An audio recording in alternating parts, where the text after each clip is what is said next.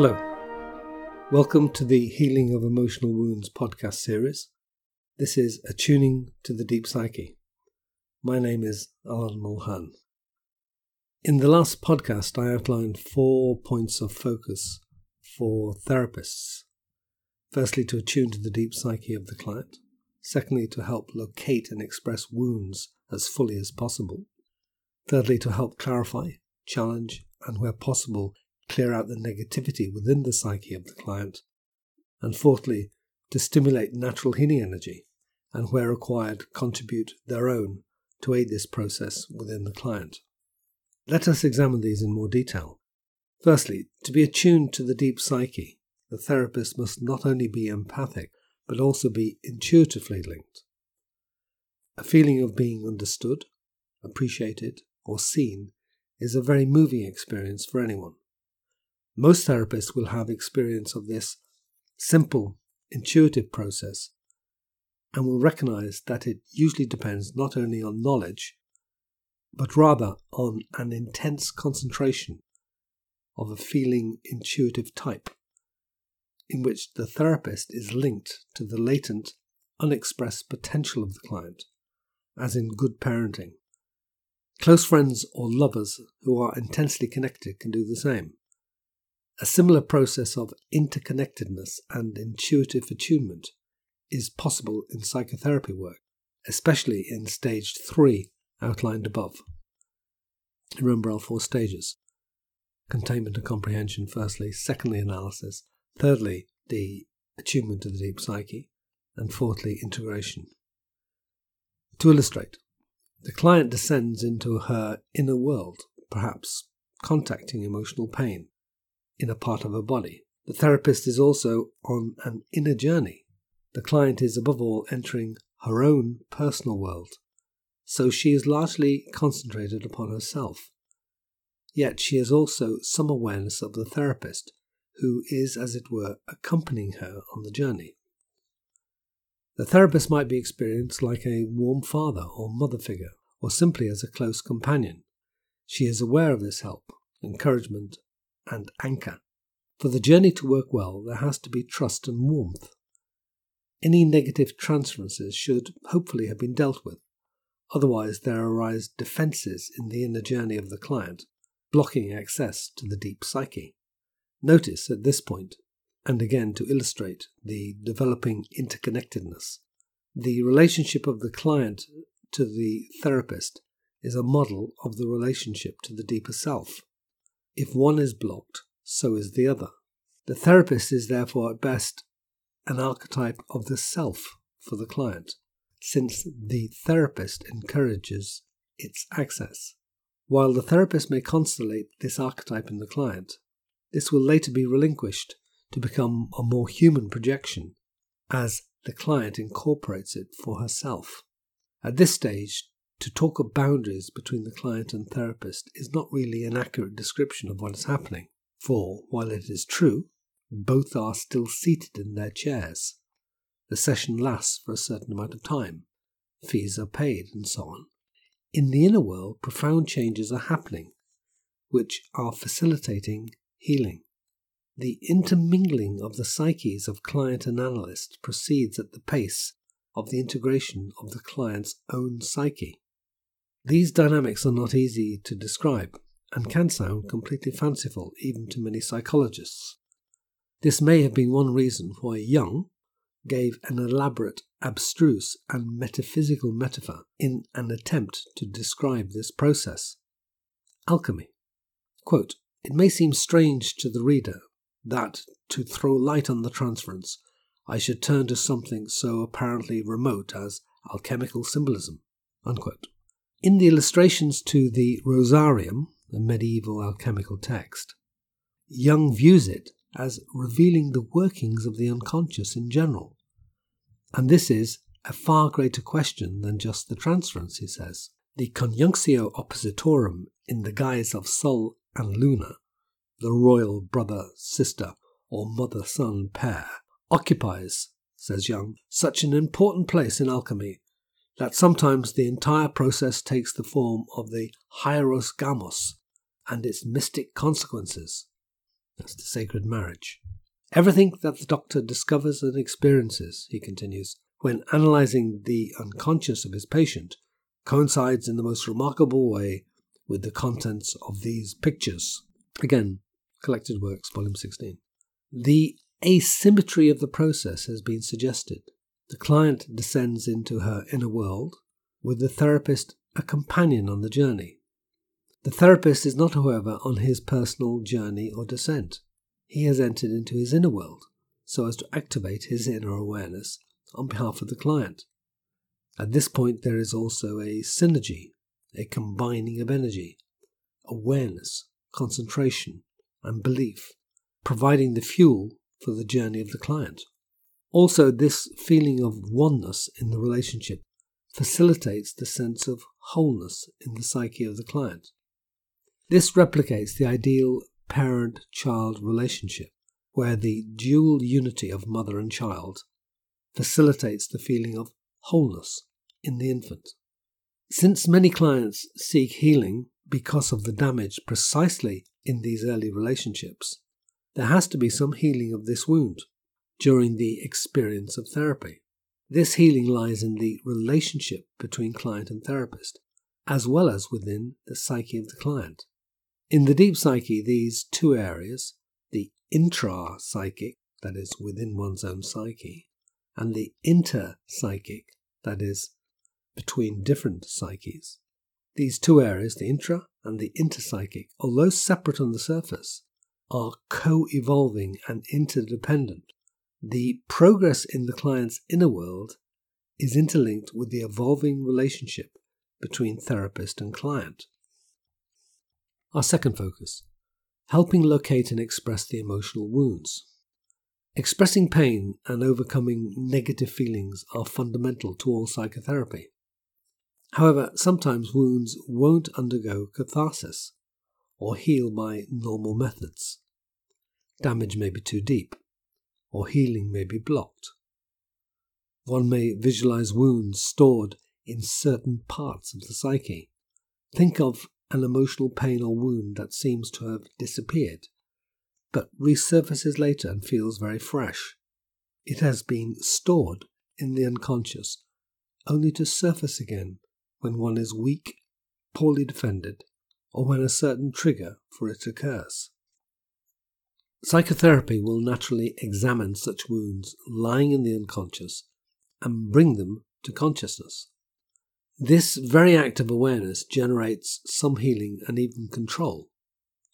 However, in the type of work described here, somewhat different methods are tried, since the techniques just outlined, expression and catharsis, may have limited results.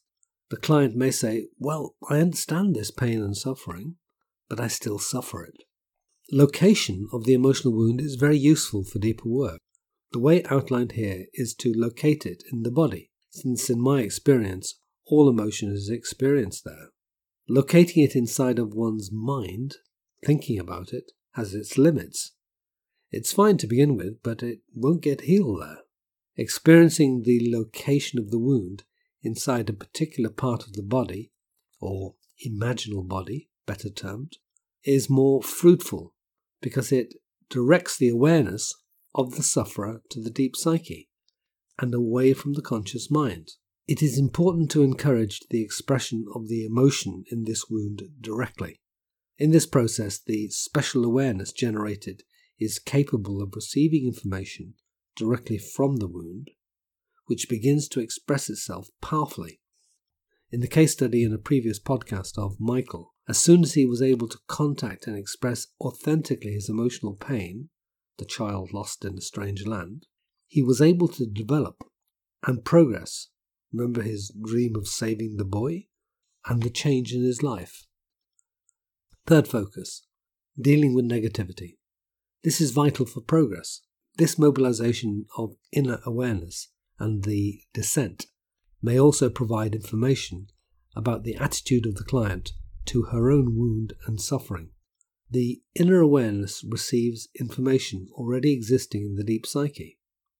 It is not deducing information or diagnosing it, an analytic style belonging to normal awareness, It might receive information that the subject is self-pitying and adopts a victim attitude, which is totally unhelpful to the healing process, or how the subject resists the healing process within herself. Deeper processes in the psyche are concerned with the client's own negative attitude towards herself. It is not necessarily the analyst alone who points to the client's negativity. It is the deep psyche of the client also. The attitude of clients to their own wounds and suffering is therefore critical.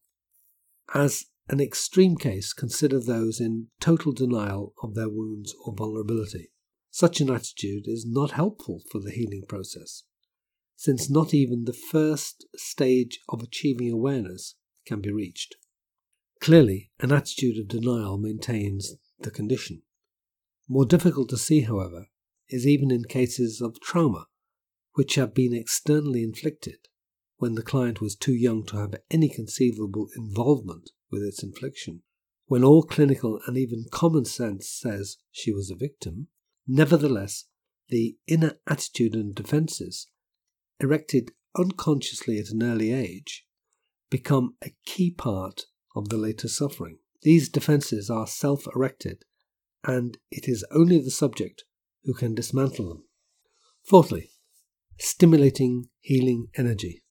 The classic psychoanalytic stance is one of distance for the therapist, the anonymous analyst who interprets from afar. Within this position, some psychotherapists barely speak or express emotion. The context of this is a classical medical model. The role of the analyst is mainly interpretive, and there is a considerable gulf between therapist and client, or doctor and patient. However, the model outlined here has a different dynamic. The healing awareness and energy of the therapist play a vital role in the healing of the client. This applies to all aspects of this energy: the empathy, the concentrated intuition, the ability to listen for years if necessary, the strength of the alliance, the belief, enthusiasm, dedication, and commitment of the therapist. It is of great importance therapists have undergone considerable healing themselves, so they know the terrain. They do not have to know the exact situation or to have passed through an identical path. However, if they have not experienced healing themselves, they cannot be convinced of its probability in their clients, can they? It is important their healing energy is strong, and therefore it is important that the therapist in their previous therapy or ongoing therapy has or is experienced healing in themselves. They have to know of it and feel it. From this viewpoint, the therapist's role goes far beyond knowledge or interpretation and extends into personal experience of healing, and from there to the relationship to the client. Therapists can stimulate the healing energy of clients in various ways. Their belief and commitment to it are obviously important. They are alert to signs of it, which clients might not recognize or value. They may spot it and then bring it to attention. They remember it on clients' behalf. They help look for it in the darkness of complexes and suffering. They encourage clients to go the extra distance. They have knowledge of despair and darkness and can see beyond them, see how necessary it is that clients pass through these stages, including dark times, sometimes even with the therapist personally. Clients may doubt the therapist's ability or belief and may have negative projections. The therapist's knowledge of the dynamics of therapy helps to withstand these attacks. Therapists should know ways of helping to dismantle the power and dominance of the ego, hopefully having done it many times themselves. Therapists, to speak metaphorically, have experience of working with darkness and light. They are therefore able to help the client work through the darkness and encourage the light of awareness and healing to emerge naturally within them. This healing energy of the therapist is a connection to the collective unconscious, the archetypal realm lying within each individual. The relationship between therapist and client in the later stages of therapy, when spiritual and transformative potential is possible, may be termed an intersubjective field. This concept is distinct from those of transference and countertransference. It is designed to explain a key feature of the work outlined here and describes the field shared by the therapist and client at a deep level. On the one hand, the therapist's energy, faith and goodwill are picked up by the client, who can thus bond positively, frequently, though not always, projecting onto the therapist healthy expectations. In particular, the archetype of the healer can be projected, and this facilitates the emergence within clients of their own healing energies. If the therapist does not match these projections, this may lead to disappointment and a failure of the therapy. The healing core of the therapist is therefore vital for the journey of clients who are undertaking what could be the most important inner journey of their lives, not with a textbook, but with a real person. It is the therapist's inner quality, the connection to the self, that really matters to their journey. There will be times when the therapist runs out of ideas and has to dig deep into the self to meet the client.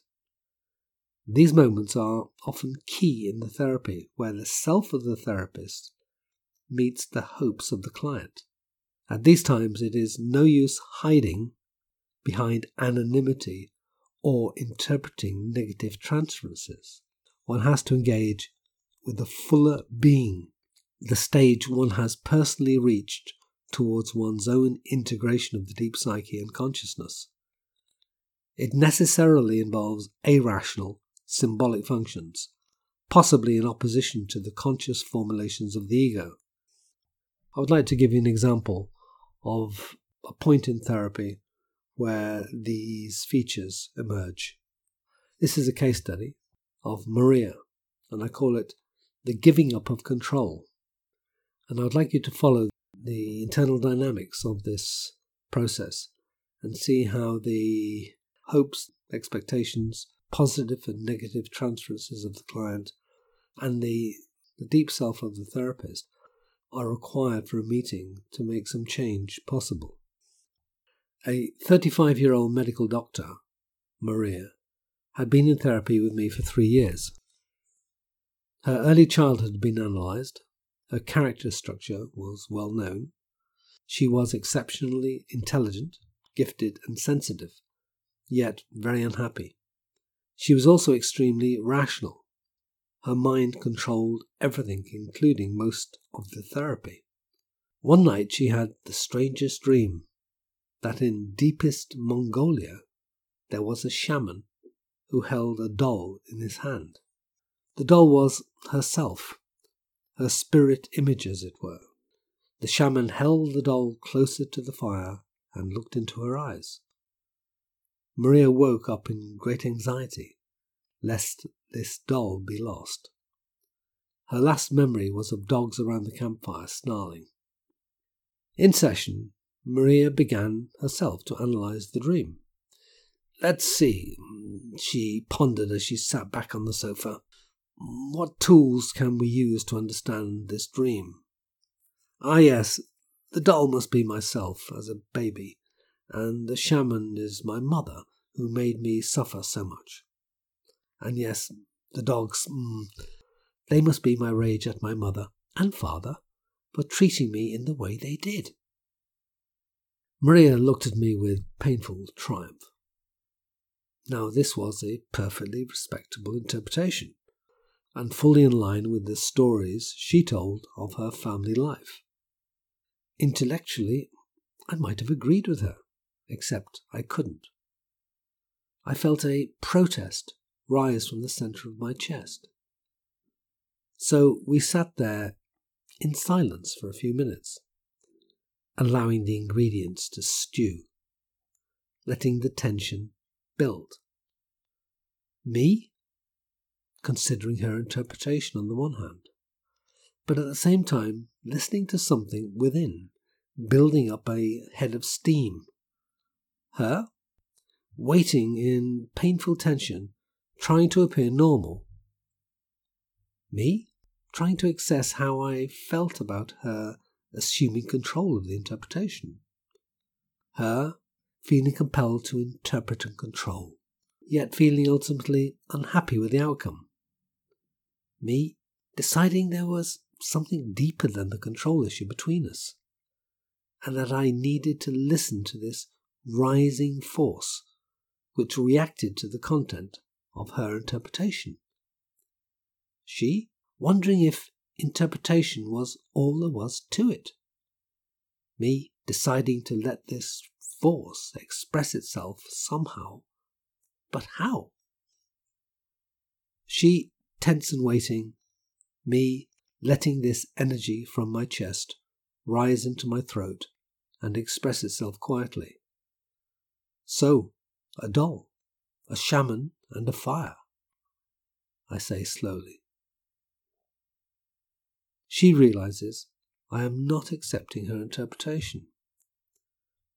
Her body relaxes, and she sinks within herself. She says spontaneously, "Do you think I should go to Mongolia?" A few comments on this dynamic. This part of the session was a turning point in her therapy. Up to this point, Maria was not given to spontaneous, irrational decisions that could disrupt her life and medical career.